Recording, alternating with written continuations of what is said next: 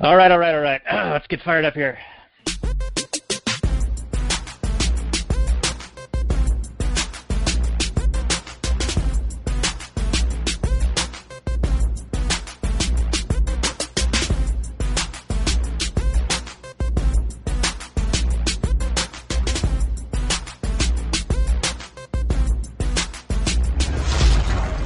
Maximum freedom. Read. Stay on target.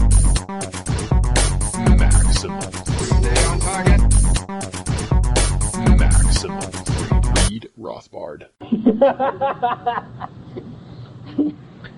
Hello and welcome to the Actual Anarchy Podcast, the podcast where we talk about movies from a Rothbardian and anarcho-capitalist perspective.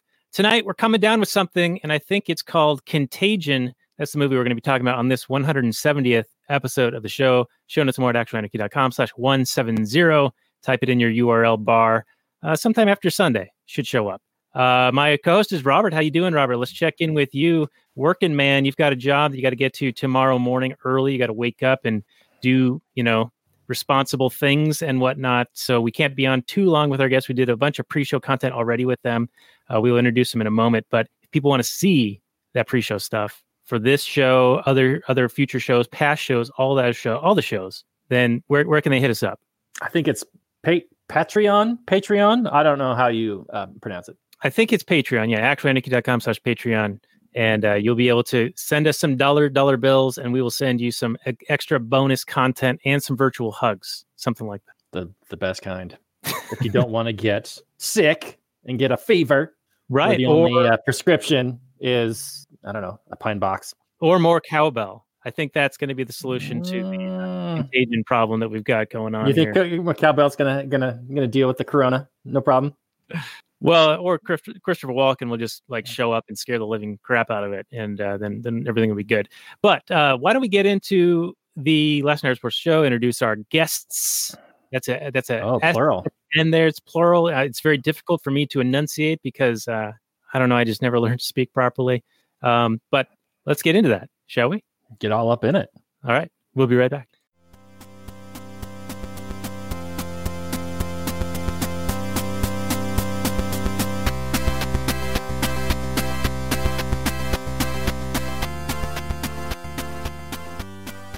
Hey everyone, it's Daniel Elwood and Robert Johnson. We are the Last Nighters, and we can be found on the Launchpad Media, where they're always launching new ideas in your direction. Check it out at thelaunchpadmedia.com. The is super important, almost as important as the episode we're doing tonight on a movie called Contagion, which will be the 113th episode of The Last Nighters. You can find the show notes more at lastnighters.com/113. We are going to have some special guests, and one of them is Raylene Lightheart, and the other one is, well, the guy lucky enough to marry her. His name is Justin. And he is also a Lightheart. Welcome to the show, Lighthearts. How are you guys? Hey, I'll go to ladies first. Jeez. No, I get in there. That's what got me. I don't have this long. All right, perfect. Yeah. Yes, be assertive. So, Justin, welcome to the show. This is your first appearance. This is Raylene's, third, maybe fourth. You were Karate Kid. You were When Harry Met Sally. I think that was it, right? Yeah, and then we just hung out before for you hung out with us on our show on Blast Off, right? Oh yeah, I remember that one. Yeah, episode 5. Johnny 5 is alive. Yeah, that was a while ago. That's a good one. I've got my guest appearances on your show and other shows at danielelwood.com. There's a link to all my appearances. If people don't, already have enough of me running my mouth, you can check out me running my mouth on other shows. So, Justin, yes, Contagion, you brought this up to me on Twitter, and at the time, I got this random message. I don't go on Twitter very often, so I check every couple of weeks, and then I see there's a bunch of messages, notifications, and I'm like, who the fuck is this guy? Who is this guy? But he says that he's got a movie suggestion for us. I'm like, okay, he's probably cool. He knows what we do here. We talk about movies, and then I find out that you're, who you are, and I'm like, great intuition. Of course, we'll have you on. So, why don't you tell us why you decided to Twitter me to do this particular episode? Oh, well, I chose a 3-pronged approach to life. And one was to be really bold in what I do. So I don't really I've emailed John McAfee to talk to him. He hasn't returned my calls. I'm still trying to get a hold of Chuck Palahniuk, right? And his his handler won't return my calls. But like, so I just reach out to people whenever I feel like it. And then once in a while they reach back, and you guys were awesome enough to do that. So, but also I had a little inside information, right? I was totally aware that you had a relationship with Raylene, and I completely depended on that to bridge the connection. I know I did. I know I put her name out there like really early too. So, because I'm a smart dude, and I know. Talk about this movie. Talk about the movie. So the Contagion, the reason to choose that was pretty obvious to me at the time, but for anyone who isn't up on the whole coronavirus thing, I really found that the parallels between the movie, what happens there, and what's happening now in our real world, it just bared some discussion. It needed some discussion. So I was hoping somebody else would discuss it, but here we are. I think it's going to be fun. I just don't. Yeah.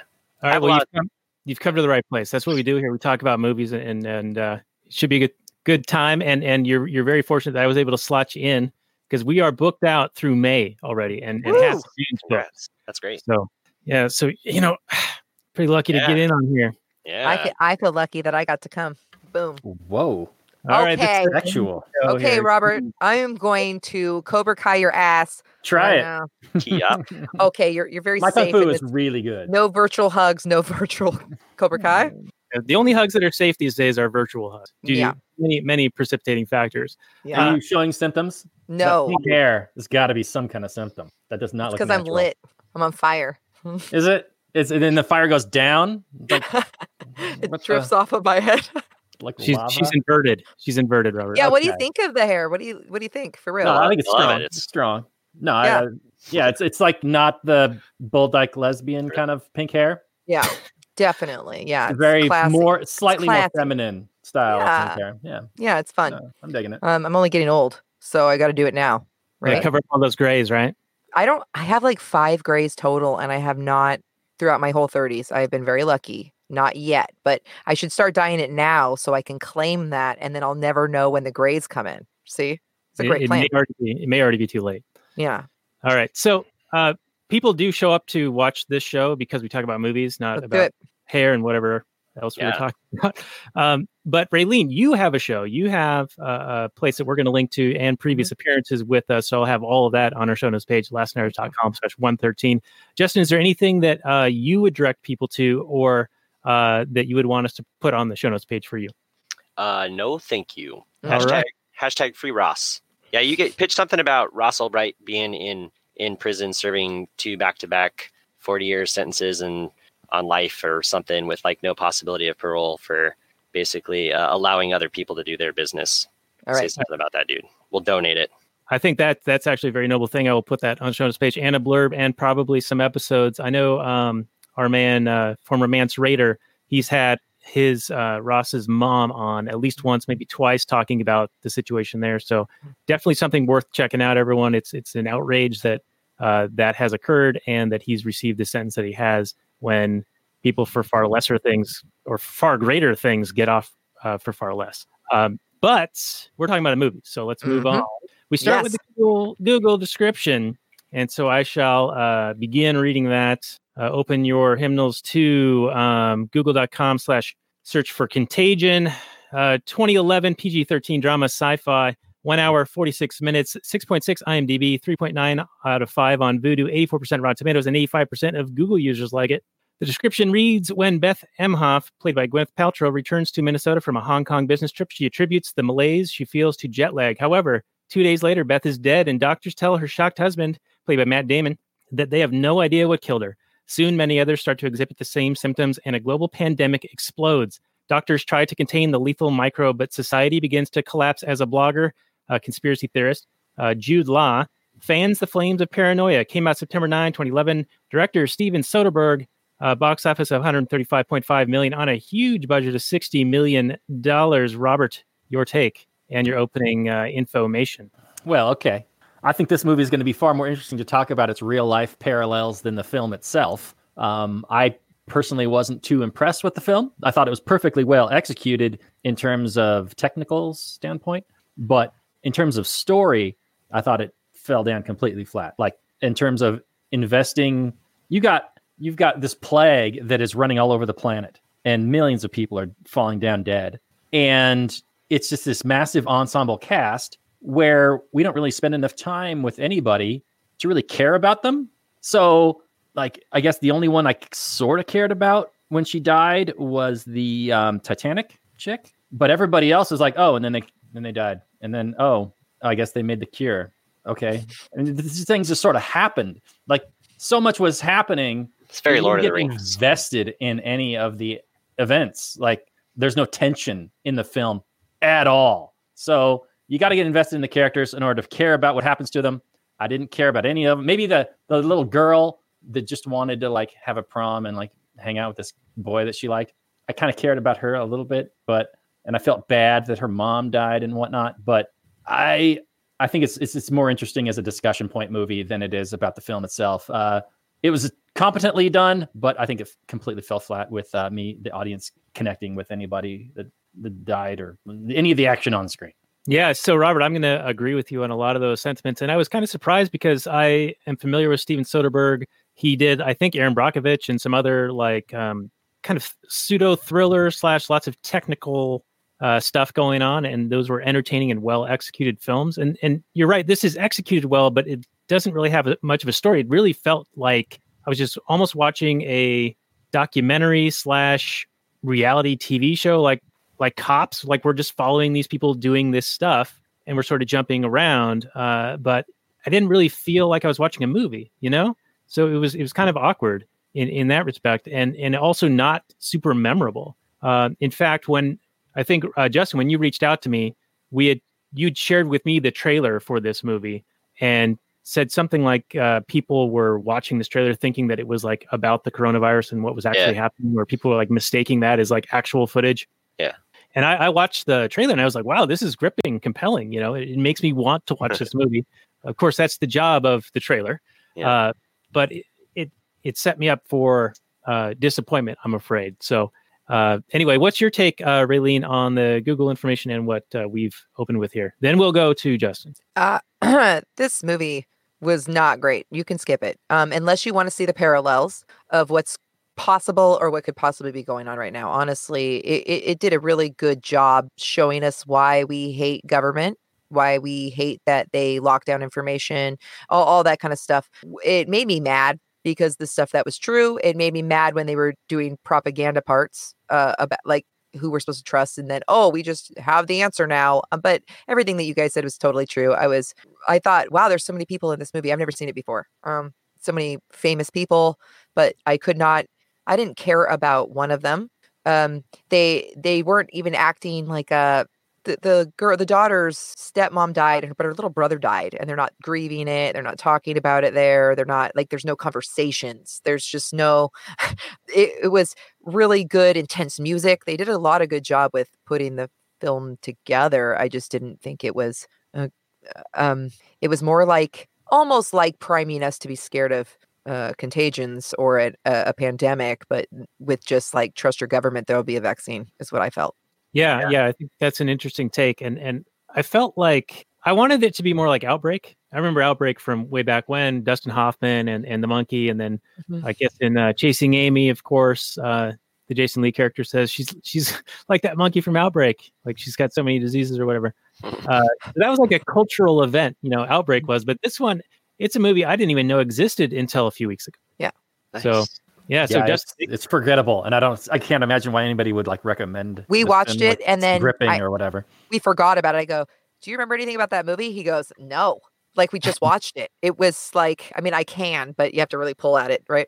Yeah. Well, yeah. they can't all be winners, my friends. I'm sorry to say, but I didn't suggest it having seen it before. So in my defense, I didn't intentionally suggest a terrible film because I'm not sadistic like that. But don't worry about that. I mean, having watched it, and you know, I sat through it with Raylene, and we didn't take notes or anything, and my sister, and I found some morbid enjoyment in watching Gwyneth Paltrow expire on TV. That was fun. Like, and I was like watching these prolonged death scenes because I've never seen a person die in real life, but I imagine that these folks do some research, and so I've always just had a peculiar fascination with seeing how well they do, you know. And my oldest son's been faking his death since he was 3. It's kind of like not that like those two things are related necessarily. I guess it's just a weird theme in my life. But anyway, moving on. So the movie was pretty forgettable, but because I already know so much about how the CDC operates, I wasn't surprised that it was fairly propagandic also, and who also. One of the things I pointed out to my wife is that these buildings that these people work out of, who are just, they've got like 12-foot ceilings. The doorways to get into the offices are 8 or 9 feet tall and 5 feet wide, large, huge doors, great big panes of glass, very expensive buildings. And your average, like those are like corporate, big money corporation dollar type buildings. And I don't know if all that stuff is strictly necessary for fighting disease in the world, but it kind of like speaks to how many resources and how much money those people have at their disposal. And for them to like use some of that for less than altruistic reasons, to kind of like skew things in the media to be more dire than they are, to push a vaccine schedule, is completely within the realm of possibility. So for that alone, I was really interested in watching the movie because I believe that Hollywood packages, they hide the truth in there with some fiction. And if you are paying attention, you start to see a lot of big themes that are related to deep state activity and stuff that's bad, I guess. I'm always on the lookout for it, so I see it everywhere. But also, where was I? Contagion has this big cast of characters, like you guys said, but like Matt Damon, his performance was almost wooden. Like I have seen very few performances from that guy that weren't exceptional, and this was not exceptional.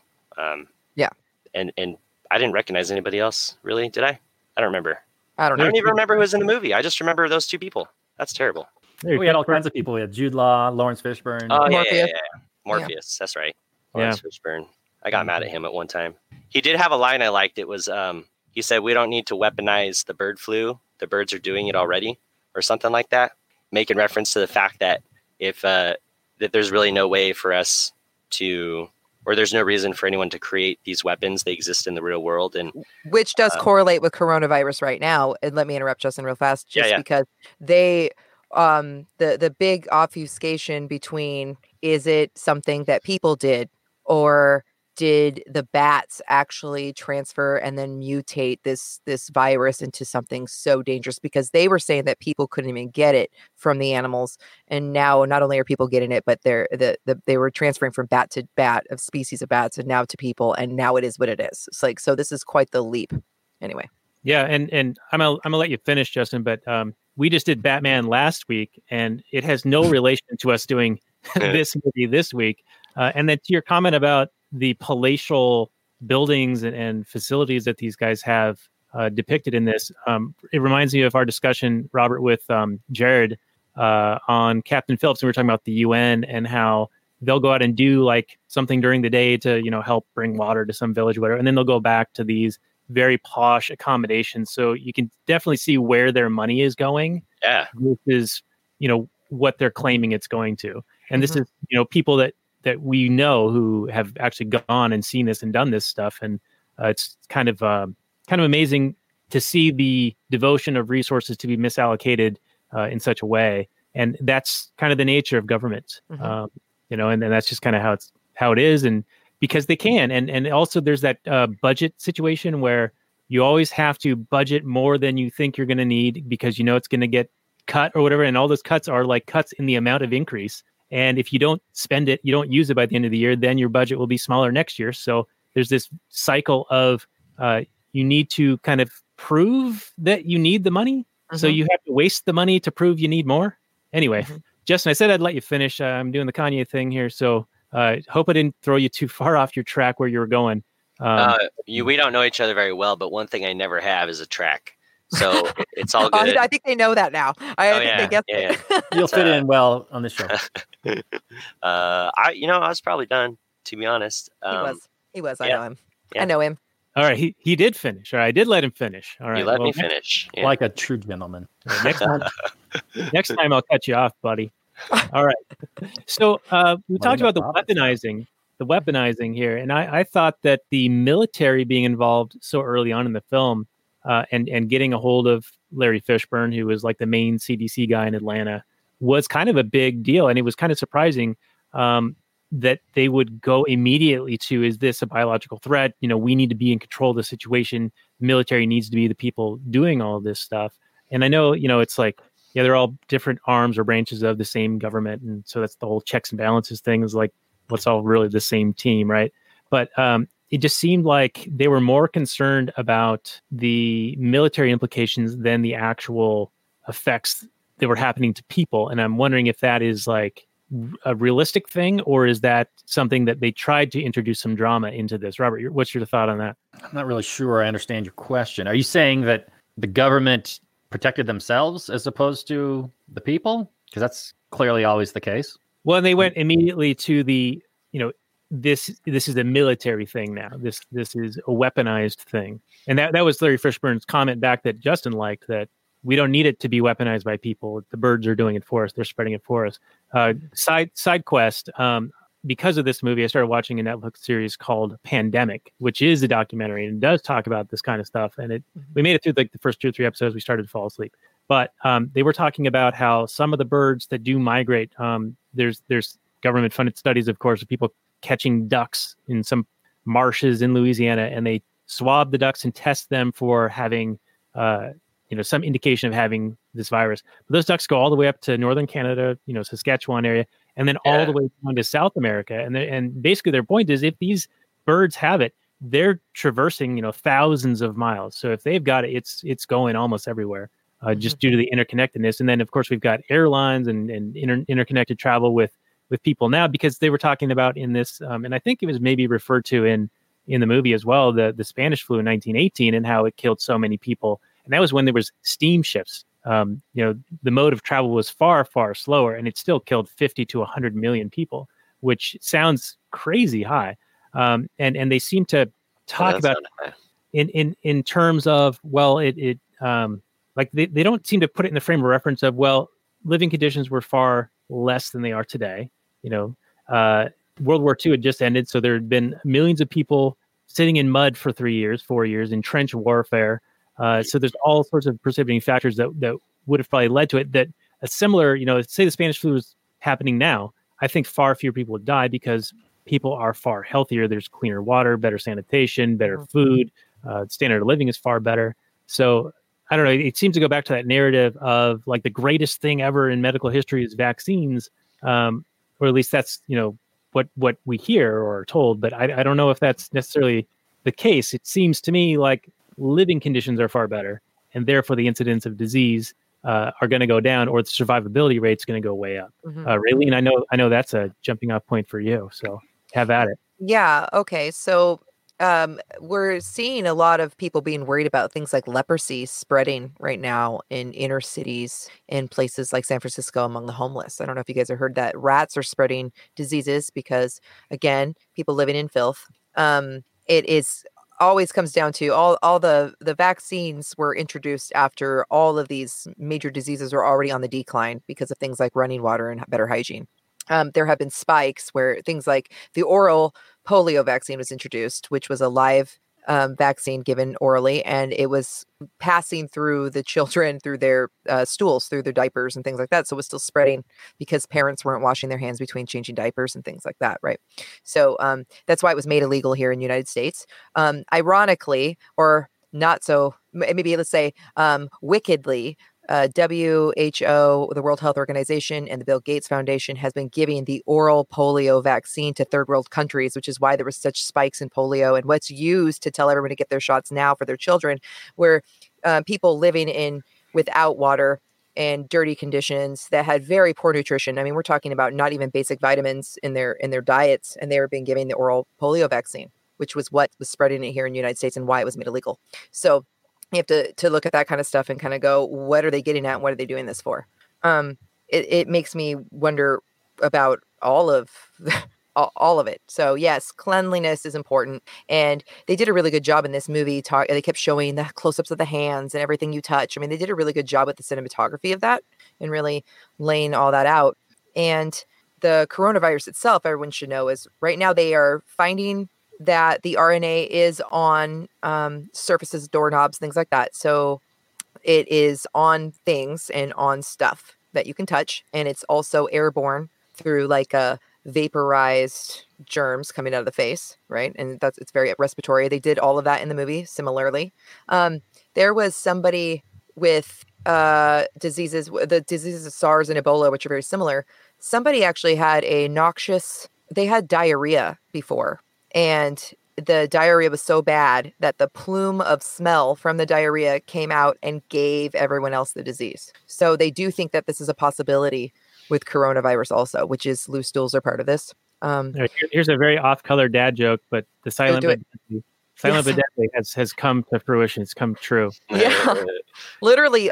When I read in scientific papers about a diarrhea plume that was aerosoled and giving other people SARS and things like that, that's unbelievable. So, I mean, I've been reading a lot of journals and papers trying to understand this virus, and right now they're not really releasing anything about the new coronavirus. They're just talking about the old coronavirus. So I'm really trying to get my hands on it and understand it.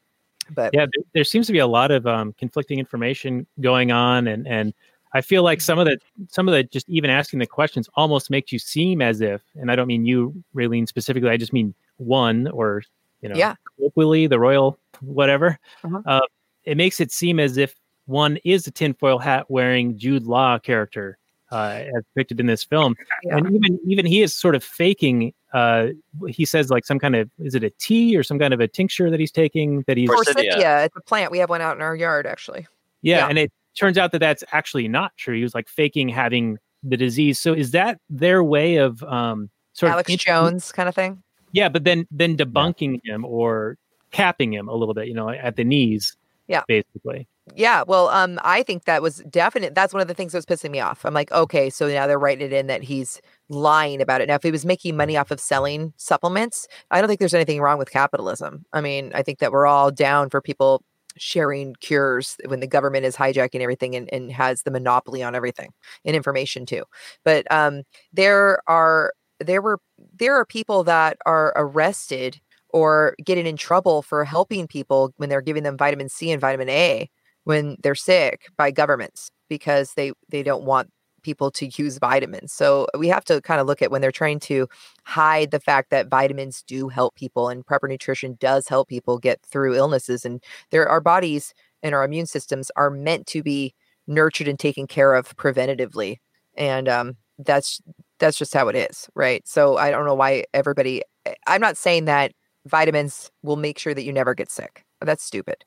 But it seems strange to me that we wouldn't want to take supplements if they could possibly help us. I think that that's just smart business. Why wouldn't we want to take care of our bodies? Just like, why wouldn't we lock our doors or put a fence around our house? Right. Or at least eat nutritious food and a variety of foods rather than fast food. And we have an obesity epidemic in this country. So, people aren't eating like the healthiest of foods. And then we see illnesses happen and you got to kind of question, okay, what's the right answer here? Are people responsible for their own choices, their own decisions? And should they have a longer term view of what's going to impact their health? Right. Eating properly, getting enough rest, proper exercise, all of those things. Or should they run to government and demand free, quote unquote, free healthcare to have other people pay for, subsidize my poor choices. Yeah. Therefore, now that's not to say that some people don't, have an insurable situation, an unforeseen accident or some other thing that really is out of their control, which is what insurance really is for. So health insurance on the whole is really a misnomer. It's more like a health spread the wealth payment plan. Right. But I forget where I was going with this. Well, look at this movie. Like, so we have the guy that's sharing the information that they were hiding. They were lying about. This guy's telling the truth. He's out there spreading the information. But then they have in the movie, they make him a shyster. Is that a word that I'm allowed to say? I don't even know now. I don't think it's particularly offensive, except to government.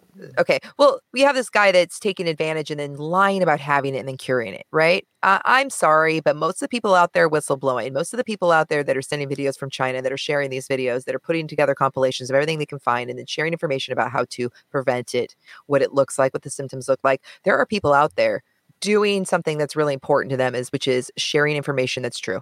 Okay. And they have whistleblowers being killed right now by the Chinese government because that's what they do. It's not new. We all know that. And if anyone doesn't know that the Chinese government kills people constantly for speaking against them or sharing information that they don't want them to, then you need to pay attention. And whose government doesn't? I mean, I honestly don't think there is one. Anyway, so of course they liken it to him being a bad guy that is trying to take advantage. But his role was not appreciated enough for what he was doing, right? And then there's more. I mean, what are they doing? They're hiding it, saying, well, there's going to be a panic or who's going to pay for it. And if we had universal health care, what kind of death panel would that be? We see what's going on in China right now. Yeah, they're locking people in rooms, locking them from the outside and never intending on letting them out. Like, it's basically, if you've got the virus, you've been consigned to death, and there's no chance at even getting a treatment for those people. Then if there was a treatment that would cure it, like if it was just an application of vitamins, for example, or who knows what, I don't know, they can't get it anymore because they're locked in there. It's like you find in the opening episode of The Walking Dead, how you had all those guys locked in behind the barred doors, right? Because everybody's afraid that they're going to get it. And the stuff, there's no logical consistency either, because there are people who are physically locking those people in, right? And who are those people? Like those guys that are the orderlies, if you will, the ones that are picking up the sick people and locking them in the rooms. Who the fuck are those guys? Like, are they immune to the disease? How would we know? What are they being treated with? What's the deal? Are they just volunteer jagoffs who like, well, we're sick, we might as well keep you guys in here too. It's for the greater good. I don't know, man, but it pisses me off. They're just following orders, Justin. They really are. I mean, they're taking people off the street and grabbing them, and they're not giving people masks. They're not helping people. And right now, the body count, according to whistleblowers from the funeral homes are only taking them from the hospital to hide the bodies and incinerate them. But they're also picking up directly from people's homes the dead and then getting rid of their bodies. So that's what, according to the whistleblowers and the people talking about the body count being much higher. So, I mean, we can't prove anything. What am I supposed to do? I wish I had it. But I mean, in the movie, they were doing the same thing. In the movie, they were basically like, I mean, Lawrence Fishburne, who is this mega guy that can get people like Kate Winslet flown out of there and saved, even though why does she get special treatment? Why does anyone get special treatment? And he tells his wife or girlfriend or whoever the hell she is to get out. And then she tells people, and then he's supposed to get in trouble for it because he gave special treatment to his family. Well, first of all, that's going to happen, because self-interest always motivates. No matter who's in charge, whoever has the secret information is going to share it with their people. And it's not fair because it's the state. It's not fair because this information is a government thing, and they're hiding actively and lying and trying to suppress the information, which it makes them an aggressor, in my opinion. I mean, if it was just you knew about it and you didn't want to tell your neighbors, that's up to you morally. That's your decision. You shouldn't have to be legally required to. Should you do it? Yeah, you should tell people, or you should help them. But when it comes down to the government having the monopoly on information or the monopoly on force, or it's the government, the state is the only one that can really have a monopoly, and was anyone else mad when that happened? Was anyone pissed off? Like, that's bullshit. Oh, get out of Chicago. Everyone's dead. We don't want anyone to know. Yeah. It seems like a very challenging situation, because you don't want to have a massive panic, right? Because that would cause other complications, other problems that would affect people. And I was a little bit surprised that I guess he could have told her in a different way and it wouldn't have been a technical crime or whatever it was. It seemed like a really bad writing. Yeah, he said, well, I mean, they had to have him sort of get threatened with being in trouble. So they had to write it this way for, some more drama in the movie. And thank you for bringing it back to the movie, by the way, Raylene. Mm-hmm. But I was like surprised. This is almost an insider trading kind of like, gotcha. You said this the wrong way, or how they tried to impeach Trump on like how he had a phone call with somebody. Yeah. And yeah, it seems as if, Lawrence Fishburne could have said it a slightly different way and it would have been a non-issue. And the fact that the janitor overheard, that was pretty lame. Was that how he got in trouble? Because I thought he and the janitor were cool. And at the end, he actually, did he give his shot to the kid? And so Lawrence Fishburne didn't have it? Yes. And then lied about it. That motherfucker, excuse my language, ridiculous. Please, I'm so sorry. But this guy's in charge of public health at that level of information, of making decisions. He is like this top tier of trustworthy government / disease prevention, curing, whatever guy. CDC, obviously. They're evil in real life, so they're evil in the movies too. He is giving the vaccine that he didn't have to be in a lottery for. He just gets, okay?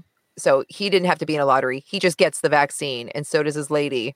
He lies to his coworkers, takes it, gives the kid the vaccine because he's trying to make up with the neighbor because the neighbor knows he's a shitbag who was sharing with his wife that they were completely letting Chicago die and he didn't want her to.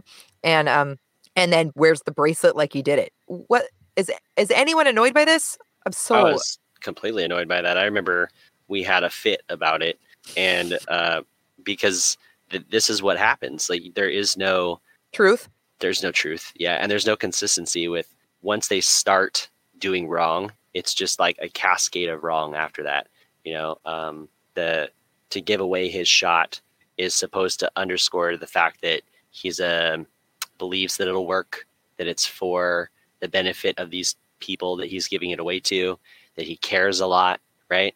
And yet at the same time, that means that he's at risk and potentially a carrier, and he's lying to everybody by wearing the bracelet. So they'll let him into their dinner parties, in a polite society. They'll be like, oh, you got a blue bracelet on, come on in and have some chicken. And then he'll walk in the door and he'll be carrying virus into their home and they'll all die, right? And that's lame. And that could happen. Bill Gates. Well, I just want to rebut you because they said in the film that the incidence rate or the survivability is much worse than the standard flu, but people did survive it, right? And so he could, if he were healthy, overcome it and then have a resistance to it, right? No, see, now if that's true and people were overcoming it, then who the fuck cares? Excuse my language, but like, how bad is it really? Like diseases kill people. You know what I'm saying? It's really strange. I'm struggling with this in real life because the coronavirus is allegedly this. It's now a pandemic because we're in Italy now. We have Iran, the United States, Iran, Australia. Right? So we're on different continents all over the globe, all of them, and everyone's concerned about it. And then you listen to people like I don't know if this guy does his homework, but I watched an episode by another podcaster and Jason Stapleton, and he did a podcaster, and he did like a report on the numbers, and he was saying these numbers are very similar to just your standard flu, like your H1N1 flu that runs around in America, and the mortality rates are just about as high. And he pointed out that the first mortalities were in these really densely populated urban centers in a country that has notoriously poor healthcare, right? And I don't know, there are people that will get sick and they're going to die from that disease. Like nothing's going to save them, I guess, or they're not going to think of a cure in time to save themselves. And we all know that stuff happens, right? We hear about the strange deaths and that no one expected and related to disease. And it's really sad when that happens. When it's somebody you care a lot and it affects you deeply. When it's just another number out there in the world, you start looking at it like in a risk assessment. How many people are going to die before we really start to get concerned that the whole population of the earth is doomed, right? And I think that we get ahead of ourselves, we get overreactive, we get concerned that someone in our life is going to die, and those are very legitimate, real concerns for everyone, for those people. And at the same time, I'm at odds with myself because at the same time I recognize that unless you're fucking around and building viruses, then that shit's going to happen, And are you going to? Maybe we have a treatment this time. I don't know if the vaccines work. I am very, very speculative. Well, they don't have a vaccine. I don't think any vaccine works. No human trials. But I know that we certainly don't test anything well. And so if you were to just look at that little part, how do we know that these things are working? And so if you don't have a treatment for it that's like a magical cure-all, then you're really just relying on those individuals on a one-for-one basis being healthy enough with an immune system strong enough to fight off whatever it is trying to infect their bodies. And that's that. And I don't know if there's any... There was some interesting stuff in this, and I'll tell you why. Because it is possible for a live attenuated virus to still mutate and incubate in a person who got the vaccine. And then they can be asymptomatic even when they're sharing. Sometimes they get it and the mom knows. And you're like, how come my vaccinated kid got measles? Well, this is how. And sometimes there's low efficacy. But you can also shed and be contagious to other kids. So this is the thing. That's what's called shedding, which is totally a possibility and listed on the inserts inside of the vaccine manufacturer packaging. So that's the big thing in the movie, was that it was killing all the monkeys. So then she was like, I guess we're gonna have to do a live virus. Oh, that made me so angry. And That whole thing was preposterous. right. So people should know that technically the side effects would be listed, that it would give them the disease and that it would be contagious. That would be a listed side effect. We didn't get to see anything about the safety or side effects or what was happening in the trials, which I thought was interesting that they didn't even bring it up, because there's always people dying and bad things happening with every vaccine trial. And most of them are done in very small groups or there's a lot of stuff that I won't go into on the show, but I just thought that was a really just very short, just poor. If anyone knew anything about it, they would know that was ridiculous, Yeah.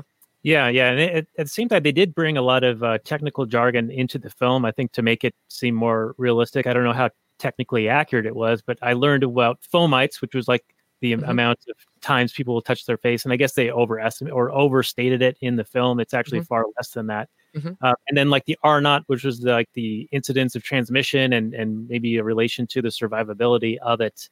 So those are interesting concepts. And I don't know if there's any veracity to this, but a friend of mine on Facebook, so an acquaintance, someone I've never met in real life, but I know, he is concerned about the coronavirus and things that he is hearing and seeing, similar to, I'm sure, how you guys are feeling. But he was saying that from a numbers perspective, that the mortality rate of the normal flu is something like 0.014%. So, in the average year, 500,000 people will die of the flu. That's a huge number. But the coronavirus is pacing at something like 2% or something like that. So out of 3% now, 2 or 3%. So yeah, it could be like hundreds of millions of people as a result of that. But that's a big number because it's such a big number, the human population or whatever. But still, that means 96% plus aren't going to get it or will survive it. So yeah, like every death's a tragedy, like the Stalin quote, right? A million deaths is and you kind of see that in this film where as more and more people die, it matters less and less to the survivors. Yeah. Yes. And I wonder how real that would be. I guess it kind of would. You would kind of get real or get used to it, sort of like Middle Ages bubonic plague, where transmission was very high. It was rats carrying it from the Far East and on the fleas, and sanitation was terrible. There's detritus in the streets and then dead bodies and I guess there was so little, like the standard of living was so low that even the clothing from the dead was stripped of them to be worn by others. Yeah.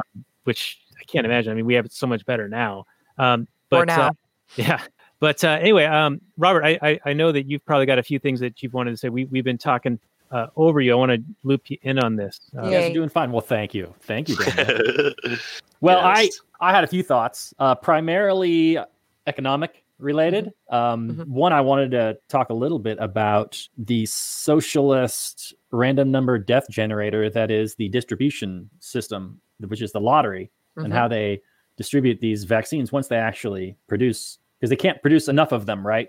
Right. Because we don't, they control the production. They don't release. I mean, it seems that it's government control. They don't just like release the cure into the market and let everybody produce it. They seem to want to like, Which is ludicrous. Which is insanity, right? You're dealing with a global pandemic. You would want to Everybody as much should of be it as cranking that stuff possible out. and Yeah, just absolutely. release it. Absolutely. So instead, they just you get a number, and maybe if you were born on that date, you get to live. But otherwise, maybe there's a chance that you're going to die, which is the case anyway. I mean, they don't owe you anything necessarily, but the fact that they control this information is abhorrent, to say the least. I also wanted to mention that. I mean, I always try and cram in economic talk into anything. I like it. I think it's hot. The show. Okay, so this movie sets up and teases the economic impact of a global pandemic, but it doesn't really follow through. We see, conversations with people like, well, the Teamsters are gonna quit, or they're gonna go on strike, and the nurses, they're not going to work. And we see like streets of, I don't know, Detroit or San Francisco, where there's just garbage in the streets, like modern day, whatever. But then, in like Matt Damon, he's in his house and he's like not going outside, and the army's shutting down the streets, and then there's like runs on supermarkets, and there's like nothing on the shelves, sort of. Yeah. But then, like, cut to, you know, we fast forward in time, and everything's fine, sort of. Yeah. Like, he's Matt Damon's in his house, and he can't call 911 because people are breaking in and whatever. They don't respond to that. But he looks normal, chubby Matt Damon. I mean, he's not like losing any pounds. It's fine. And, you know, life kind of continued. They kind of just hand wave all those economic impacts away. Like, how are people still going to work? That's what I wanted to know. Are they still producing food, water, electricity? Is government still functioning with, you know, with the utilities and whatnot? I mean, if the Teamsters aren't transporting goods, then how are people getting food to eat over this? What is it, like a 6-month time frame or whatever it is? It's like that long? It goes by days, right? So there's like a 200 day at one point, right? So that's more than 6 months. So how are people surviving with people not going to work and not, you know, interacting? Like, Right. I mean, currently with the coronavirus, I mean, people just put on masks and they kind of go about their business, and they wash their hands more often, probably, or maybe they wear gloves and whatnot. Yeah. But in this movie, I mean, currently, you know, there aren't 23 million people dying or whatever was the peak in the film. But I would imagine if it got to be the point where there was 1% of the world's population infected or dying, yeah, it would grind. And the movie teases the fear and it plays it up, but then it doesn't follow through, because the economic impact would be quite staggering if people just stopped working. Robert, Yeah. why Go didn't he ahead. take both guns from the neighbor when he goes over to the neighbor's house and gets one gun and he leaves the other one? I'm like, hey, you stupid son of a bitch, you have a daughter at home that's old She enough could to use hold- it. Get- Yeah. Like it was so poorly done. Okay, sorry, Daniel. Well, he's anti-gun, so, you know. Pussy. It's true. In all his movies, he solves problems with guns, but in real life, he's Matt Damon. Matt bitch. Damon. Matt Damon. Only men here. Only men allowed on this show. Yeah. Yeah, Robert, you bring up some really interesting points, and I think that there is some impact, especially in China. I've seen some stories where Chinese New Year just happened, and it's like 2 weeks off of people don't work, and they extended it, or there was like an optional week that normally doesn't mean a week off, but technically it's still Chinese New Year, and so they actually had people stay home and not work from that, and it's been impacting manufacturing and imports into the United States. There's some talk of smaller companies that they are somewhat capitalist in how their companies operate, and some of the smaller companies that are more hand to mouth as far as their cash flow are struggling because they're not able to bring in new cash to finance their continuing operations, and so it is having impacts now, and it if it continues on, it's will likely have even more.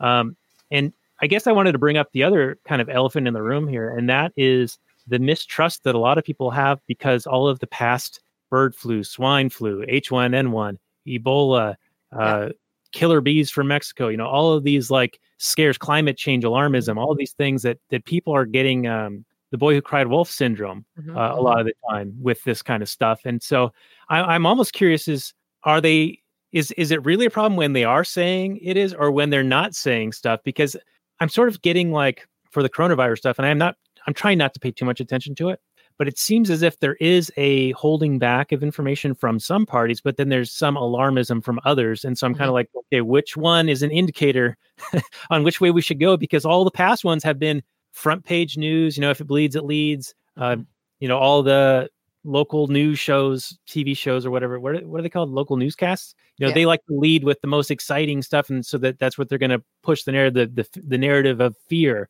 But that usually means they're overblowing it. So, Robert, I'll go to you. What's your take on that? Do you have a similar thing, or are you not looking at this as much as me? So, I mean, and I'm not looking at it very much. I'm seeing the headlines less and less. I'm glad we got Raylene on here because she seems to be deep diving into this stuff. I tend to downplay the fear mongering headlines. I don't know if you guys, I use a Google News aggregator site. And if you look at it just like briefly, you can just see, okay, there's a scare headline. I mean, they want the clicks, right? So it's something that'll make you angry, something that'll make you afraid, something that'll make you angry, something interesting. Ooh, something sexy. It's all, they're all trying to get clicks. So I can see that aspect of it for sure. And I can also see the the governments like China trying to control the information. So I think you're right. I think it's a combination of both. It just depends on what your economic incentive is. Why is Facebook trying to suppress the information in the beginning? So here's a couple of things I just want to throw out there to you because I don't have answers. I'm just talking. Facebook came out, said they were going to handle coronavirus misinformation like they do about vaccine and misinformation. And I'm going to tell you right now, don't trust those mother effers. And then you have Facebook saying that they need to stop us from talking about it or that they're going to start helping us sift through the fake news. Now, that's always a red flag for me. If Zuckerberg is telling us that we shouldn't look at it, I think you should ask why.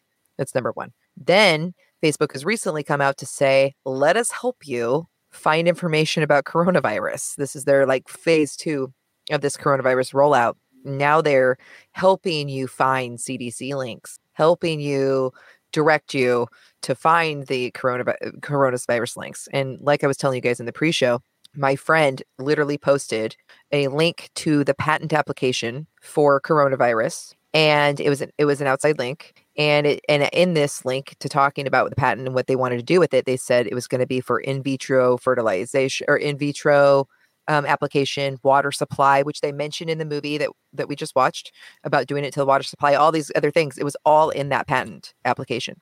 And then about 4 days later, she tags me and says, Raylene, WTF, look at this. And I go to her page and she's just a normie. She's a normie.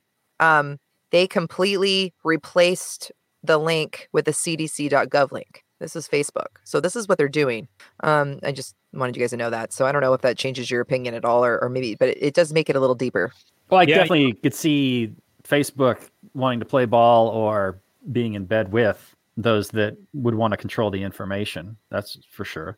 And shape opinion about things. Isn't Facebook, aren't they just a platform for people and they're not a publisher themselves? And so for them to screen out material sort of puts the editorial process ultimately in their hands, right?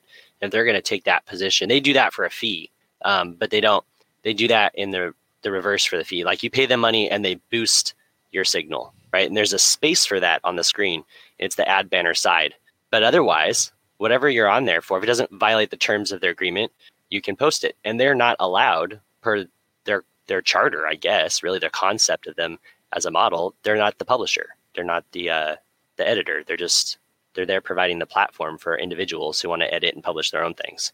Well, they're trying to police a lot of thought and opinion on there because there's a lot of taboo. Yeah, they are.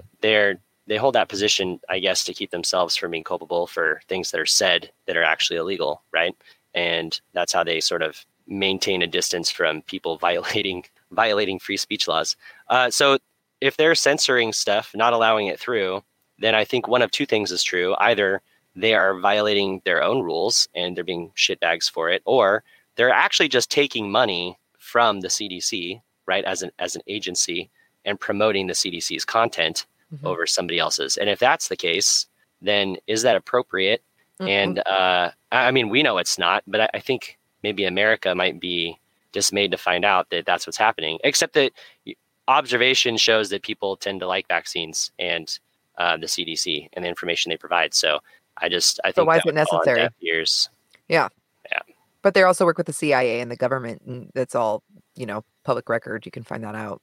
But now, are you to put this in layperson's terms, because you kind of got to dumb it down for us, but it's come out recently that the NFL, the football league, has been sponsored by the U.S. military, and so there's a lot more pageantry and patriotism and flyovers and recruitment type stuff, and they're getting money for that. So, are you saying that there's a similar or a potential for a similar situation with other arms of government and private or pseudo-private entities such as Facebook?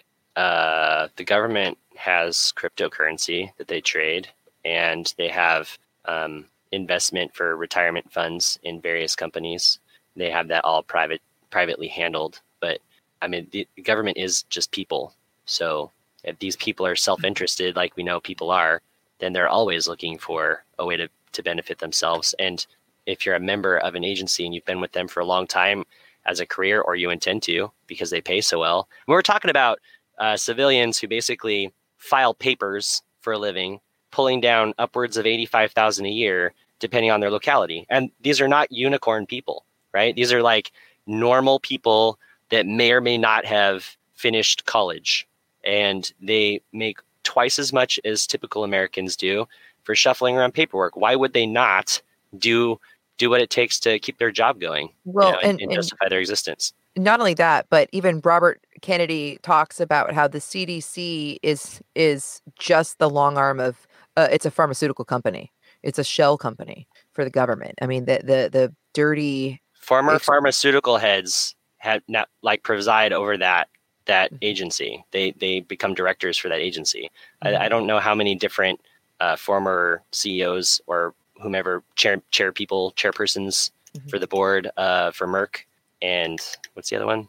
Whatever. It's the revolving door. Yes. It's also interested. And that goes back to the progressive era where, who best to run these new technological innovations in efficiency and how government should operate than the experts themselves to police and regulate the industry and therefore maintain an advantage that they already have because they are the entrenched interests. This is something that we talk about pretty often on the show. And speaking of the show, we are actually almost at our limit of time. So, Justin, you had a thought. I hope I didn't derail you too much. I'm going to let you finish. And then if there's any final notes before getting a summary and review, and let's try to wrap up on the movie. You know what? If I had any final thoughts, I finished them. So, or if I was in a thought, I finished it. We're good. Okay. All right. No problem. So any final notes or anything else that anyone wants to bring up? I wanted to bring up, actually, I'll just do it my own self. Fuck you do it, boo. I do it myself. Major League reference. One of the things I did like in this movie was the Elliot Gould character, who they restricted this virus because it was so dangerous to just the level 4 lab, and he only had level 3 protections. And they told him, hey, shut it down, whatever you're doing, it's too dangerous. And he's like, you know what? Fuck you guys. I'm still going to do this. And he was the one who did the breakthrough to discover, I guess, how it was mutating or how, whatever the weakness was to counteract it, and what that woman ended up using as the test on her own self, life trial. That was a good moment for me in the movie, because it was showing how the government was going into a very lockdown, protect the information mode, and basically cutting off a resource that could be utilized to solve the problem. So they were making it, more difficult for themselves. Go to Raylene with that, and then let's do final stuff here. I think that is exactly what's going on here. So with this whole thing with the coronavirus, they weren't able to test enough people.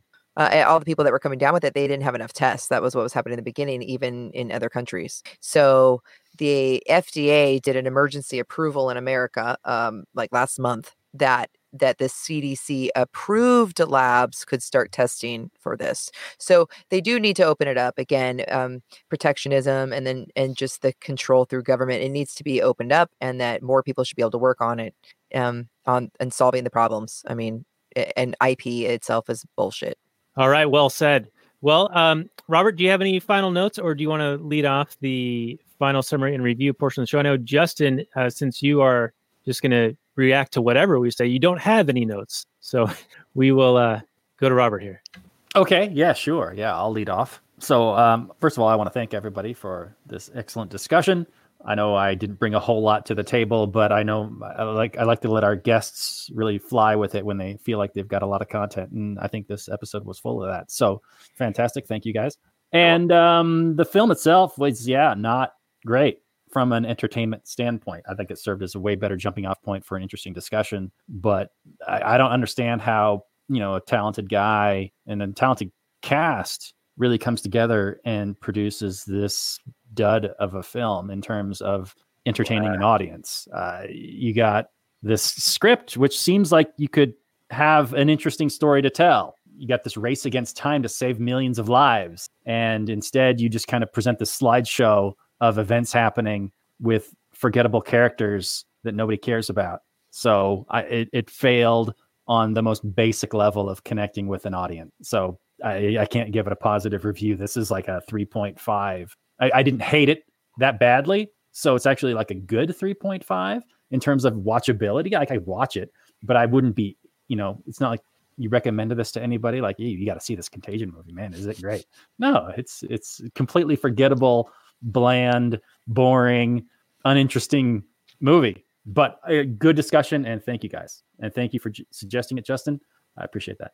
Yeah. All right. And Justin, just to clarify, this isn't a 3.5 out of 5. It's out of 10. So let's go to you for your final summary, your take on this, and your score out of 10. I would, in hindsight, never watch this movie if it weren't for this show. So that's literally the case. But also, I probably just would suggest something different if I had it to do over again. This was fun to talk about, the parallels to what's going on now. The movie sucked because I felt like the writing wasn't solid. There were a lot of inconsistencies in the events that happened. I think like the janitor overhearing the conversation, the hushed conversation where he's bent over the desk from like 10 feet away, intelligibly enough to understand the dire need for him to get his own family out of Dodge, right? Little things like that really pester me. They challenge my suspension of disbelief. This movie challenged my suspension of disbelief, but also I hate the state. And I saw a lot of parallels to that and what's going on in the real world today. And I don't like it. So that inflamed me. And that might have taken away a couple of points. So I'd give this movie maybe like a couple stars because you get to see Gwyneth Paltrow have a pretty legit seizure. And then they use a pretty good looking copy of her to cut her head off, the top half of her skull to look at her brain. That's pretty neat. And Matt Damon, he's got a really cool scene in it where he like can't register the fact that his wife has died. And that's the only emotion you really get out of him in the whole movie that was eerily right on. It was, and it really was because it was so deadpan, which was his pace for the whole film. I didn't recognize Kate Winslet, so I'm a loser because I actually like her. But that shows you how little I was paying attention, really. I wasn't overly concerned with coming up with questions for today's show, but I had a great time. And thanks for going out on a limb and like taking a chance. I have one last final thought if I have time, and that if I do I? Just Yep. because it's you. Just because Okay. it's you.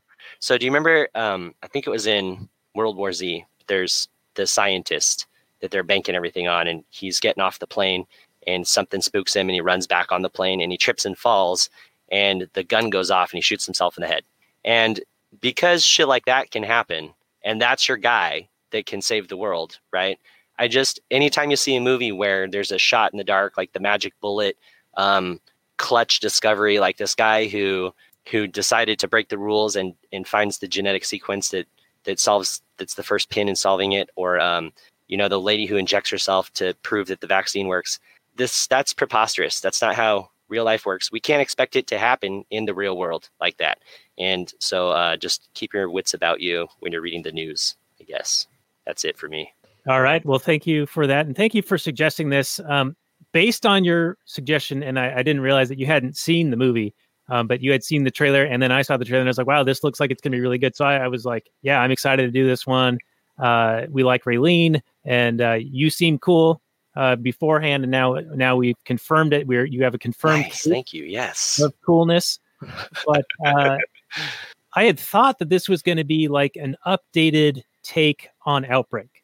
Outbreak was a fun movie when I was younger, and it was exciting. There was tension. It was like kind of cheesy in some ways, but it was almost like you knew going into it that it was going to be sort of actiony and sort of I don't know, not like super authentic, but it was from my recollection like a good movie. And so I was like, oh, this will be even better because it'll be like more realistic and give us something to talk about. Because I was interested after talking with you via the Twitter of doing something related to coronavirus, and I was thinking we could do Outbreak or this Contagion thing.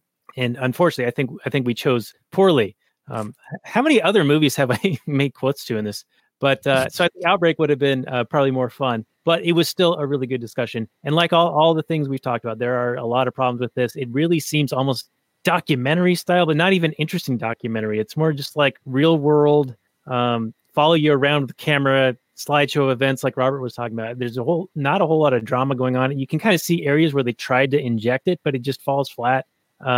So, just for that, it's not a great movie, but it is interesting. And if you want to, I guess, kind of see some of a reenactment of what might happen in a contagion or a plague type situation, then maybe it would give you some idea, but you're not going to be entertained. It's more like informational. And I don't know how technically accurate it is, but they did mention a lot of technical stuff.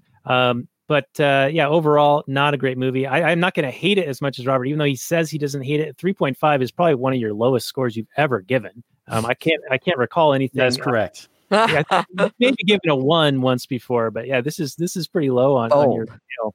I have I'm gonna basic minimum standards a movie has to make. Basic. He doesn't like Super comedies. basic. Yeah, he doesn't like comedies, even though we have lots of discussion on them. And anyway, so I'm going to go with a 5, just flat 5 on this. It's sort of like it just washes over you. It happens if you stay awake. Get through it. You might learn something, even though it's kind of it's like Unsolved Mysteries, like the reenactment. That's Yes. kind of yeah. And by the way, I watched a Unsolved Mysteries episode randomly the other day, and that music, fucking haunting. It takes me back, man. I was like, I'm gonna go lock the doors because I love that show so hard. yeah, I'm probably gonna watch it now. Now that I Good brought it up. call. I'm gonna watch it now, babe. We're watching that. God, I love that show. It used to freak me out when I was a kid. I know. Yeah, So we got a 3.5. We got what did you say, Justin? 2 stars? yeah, I give it 2 out of 10 for sure. 2 stars out of 10. All right. He's throwing stars around. Raylene, what's your final take and your rating? And you can be in pelicans or stars or just numbers, whatever you want. Whatever I want. That's beautiful. Thank you for the choices. Okay, so I think the movie was okay, and I don't think most people are going to hate it for the same reasons I do. There's just a lot of propaganda. They mix a lot of true things and what could happen or what would happen, even the bad parts, but they kind of make the bad parts just disappear and they make them seem like they're not as bad. To me, I think that is just the tip of the iceberg of how bad it actually is, and it's in the vein of things that happen constantly in our history, in the world's history, but in this country specifically, even that we are lied to constantly by the state and by the people who talk about public health. I mean, you have human experiments have been going on in this country on people of color and orphans, and it's never ending. It isn't that long ago and it's still happening. So for me, I'm viscerally angry about it, but it's not inspiring like V for Vendetta. It's not inspiring like these other stories where somebody beats that. In fact, it's like the government saves the day in the worst, most ridiculous way that isn't real and that wouldn't save the day. And it just seems it's unfair and it's just super statist and I don't like it. And it wasn't entertaining enough to get past the statism. Like even other crappy movies that I really enjoy, like Armageddon. Okay. At least that's fun. So that's how I feel. So 3 stars and you guys, oh yeah, look, Daniel, it's not another one of my favorite movies, like your daughter. Look, I did it. I did not like this movie. Yeah. Yeah, there you go. See, a bunch of hate watching going on this one, apparently. Yeah, but it was like really fun bonding with my husband, hating it and talking so much shit about it. It was really fun. And I love doing that with you guys. And That was fun. Robert and Daniel, I love you both. I think you're just tits. Well, thank you kindly. And thank you again for being a friend and being our guest and for bringing your lesser half along with you, even though it's actually him bringing you along, but name dropping you to get in on the show. It's a complicated mess, really. We're never going to unwind this thing all the way. But let's see, I already gave my score. You guys all gave your score. We all did the summaries and reviews. There are ways that our listeners can support us, and that includes going to lastnighters.com/Patreon and giving us some money so you can get some of the pre-show and post-show content. The post-show is called Kathleen Turner Overdrive, which we explained in our High Fidelity episode. So I hope that you guys can stick around for that in a little bit. Also, you can find us on the Launchpad Media, as you can find Raylene Lightheart and her show with Johnny Rocket. And what else can they do to support us, Robert, before I tell them what we're going to do next week? Well, you can leave a review. We've been getting some really ego-boosting reviews, almost like ridiculously so. They almost don't know what show they're listening to, but it's making me feel extra, like more pressure is on you, when people actually think your show is good and you're like, wait a minute, what? But we really do appreciate those reviews. Any kind of interactivity increases the visibility. So leave a positive review, leave a negative review. It all generates more eyeballs on the product. So if you hate watch us or hate listen to us, or if you love watch us, or most likely just kind of, passively listen, then get out and leave us a review. That'd be fantastic. Or, buy a shirt on Trupshow.com. That'd be fantastic too. So thank you for all of your support, all of your well wishes. And hopefully we don't get sick and die. All right. Well said. Well put. And if you do make it to next week, everyone, I hope that you do. And I hope we do as well. and we hope our guest next week does. It's going to be Mike C. returning for the umpteenth time. He's practically a co-host himself, and he's going to be talking about yet another Michael Mann film. We did Collateral with him. It's been maybe almost a year now since that one, but he loves the Michael Mann films, and we're going to be doing Last of the Mohicans, which should be super fun and interesting to talk about. It's going to have he always brings like a philosophical take on this stuff, and he makes great music, and he mixes in like movie quotes and awesome riffs and stuff. So I'm excited to have him on for that. So it'll be a lot of fun. So tune in next week, everyone. Last of the Mohicans. Give it a watch beforehand, and then if you pony up some dollars at thatlastnights.com/Patreon, you can watch it be made. You can get the pre-show and the post-show content. We almost always record with him for like 4 hours. Nice. So tons of content going to be coming your way next week, assuming we make it that far. So we're going to say goodnight from last night.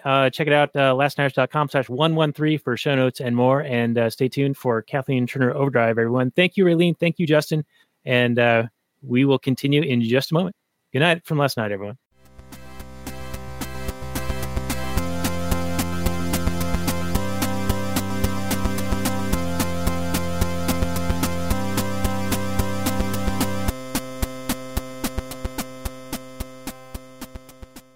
All right, and we're actually going to continue the transmission. I'm going to psych Justin out a little bit. I said we're going to go to Kathleen Turner Overdrive. We actually do the final snippet of the Actual Anarchy podcast before we do that. It's a show within a show. It's a concept. It's a failed concept, but it's one I've been doing for like 2 years now. So I just feel like I got to remain consistent here. So one last thing I wanted to talk about on this episode, this movie, was the Jude Law character being the blogger and contrasting with I guess it was the San Francisco Chronicle reporter. And he was saying to her how print media is dying and they're dinosaurs and they're not moving quick enough on this stuff. So it's kind of like the ushering in of the social media revolution or era. And we've talked a little bit, probably in the pre-show, but maybe in the last night's portion as well, how Facebook and YouTube and other places are sort of like editorializing content or squashing dissent. A friend of mine and I were chatting actually earlier today and about things were getting pushed down. And I made the Keynes quote, in the long run, we're all dead. And I said, in the long run, we're all re-ed, like re-education camps. That's where we're all headed. Yeah. So, Justin, I want to direct this to you. Do you feel like the print media is dying thing has now kind of moved into even some of these social media giants starting to die? And what will do you foresee replace them? Because they do serve a social function, but they are limiting people from having discussions about things. You can't even ask questions about certain things anymore. And I don't know how you develop intellectually without being able to have that open discussion platform. I don't either. And that's frightening. To me, it seems like the more technologically advanced we become, the less likely we are to get it out of our lives. And while it is a brilliant source of information, the internet is a brilliant source of information, and it unites people across the globe in fractions of a second, it is also used with that same efficacy. It's used to dissuade people from doing good things and persuade people to do awful things in promoting the state. And for many, many years, I just saw a CNN footage from the 80s that was completely faked. They were supposedly in the Middle East and in Iran or Saudi Arabia, having there's an air raid going on, air raid drill or attack.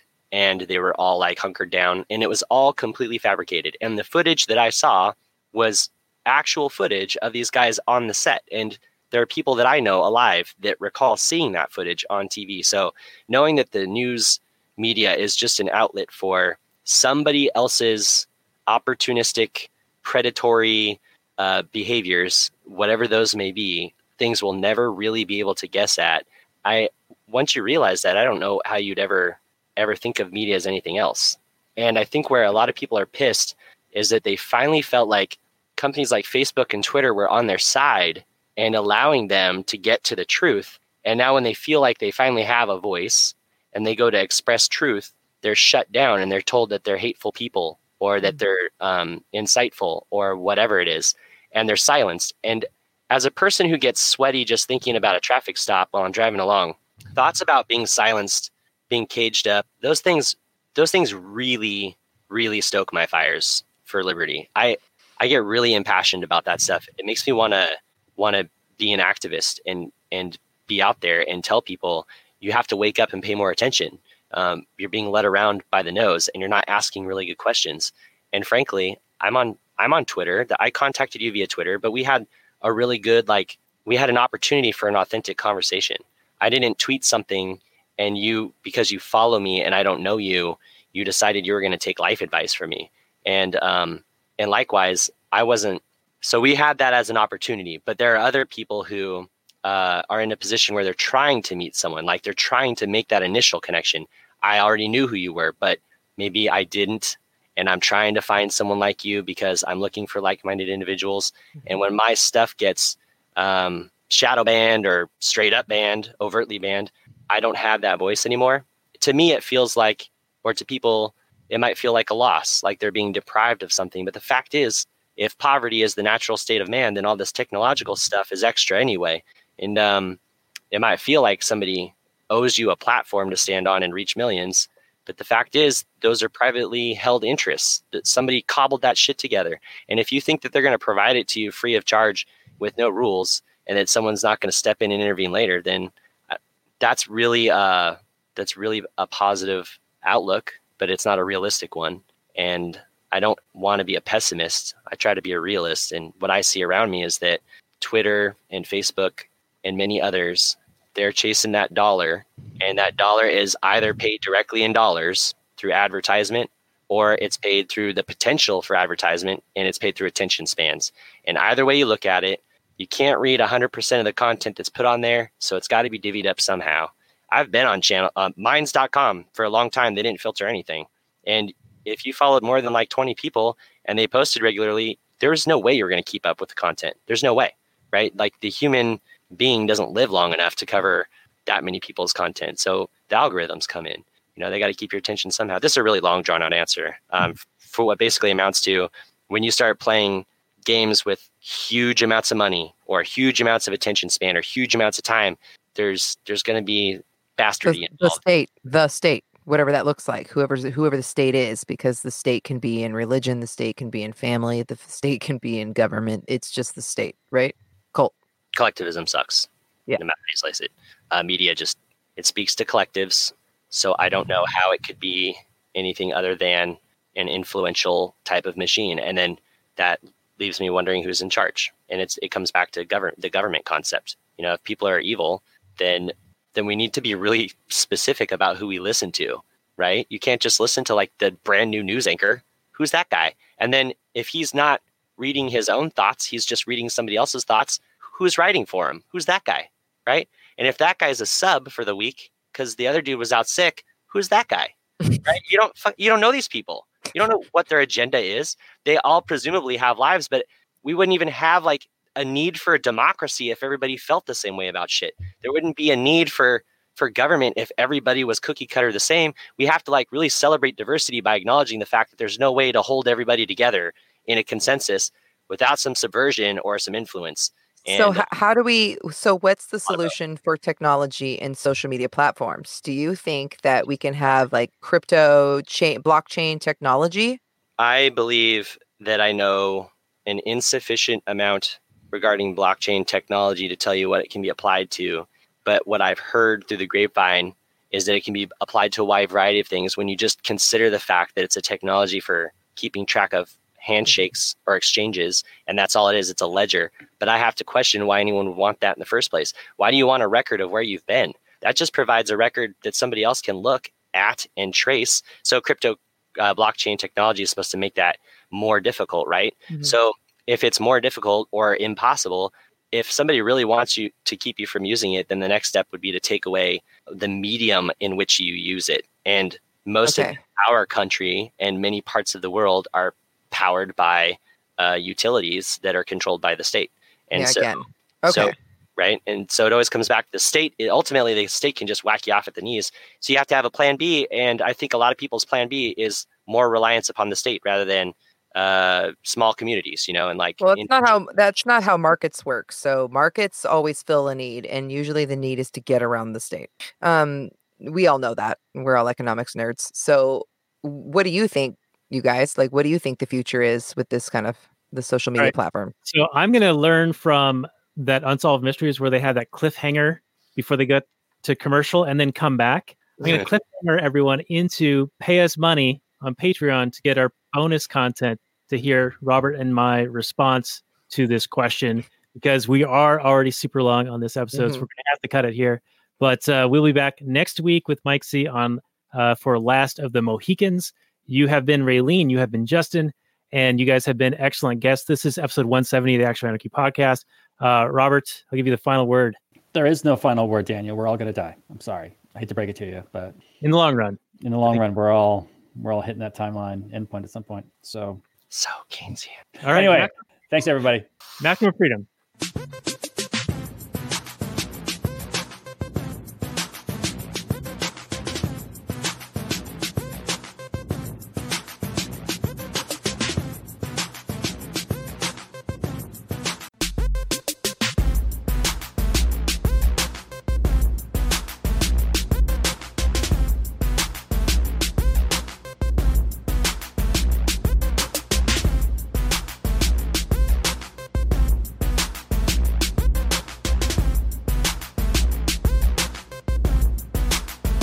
The Chipmunks.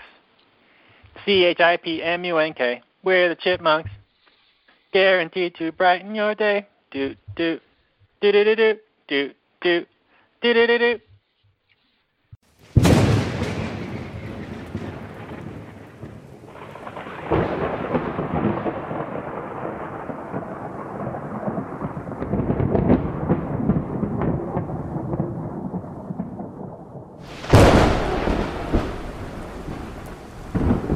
In the early days of the internet, radical libertarians were scattered, lonely, and faceless.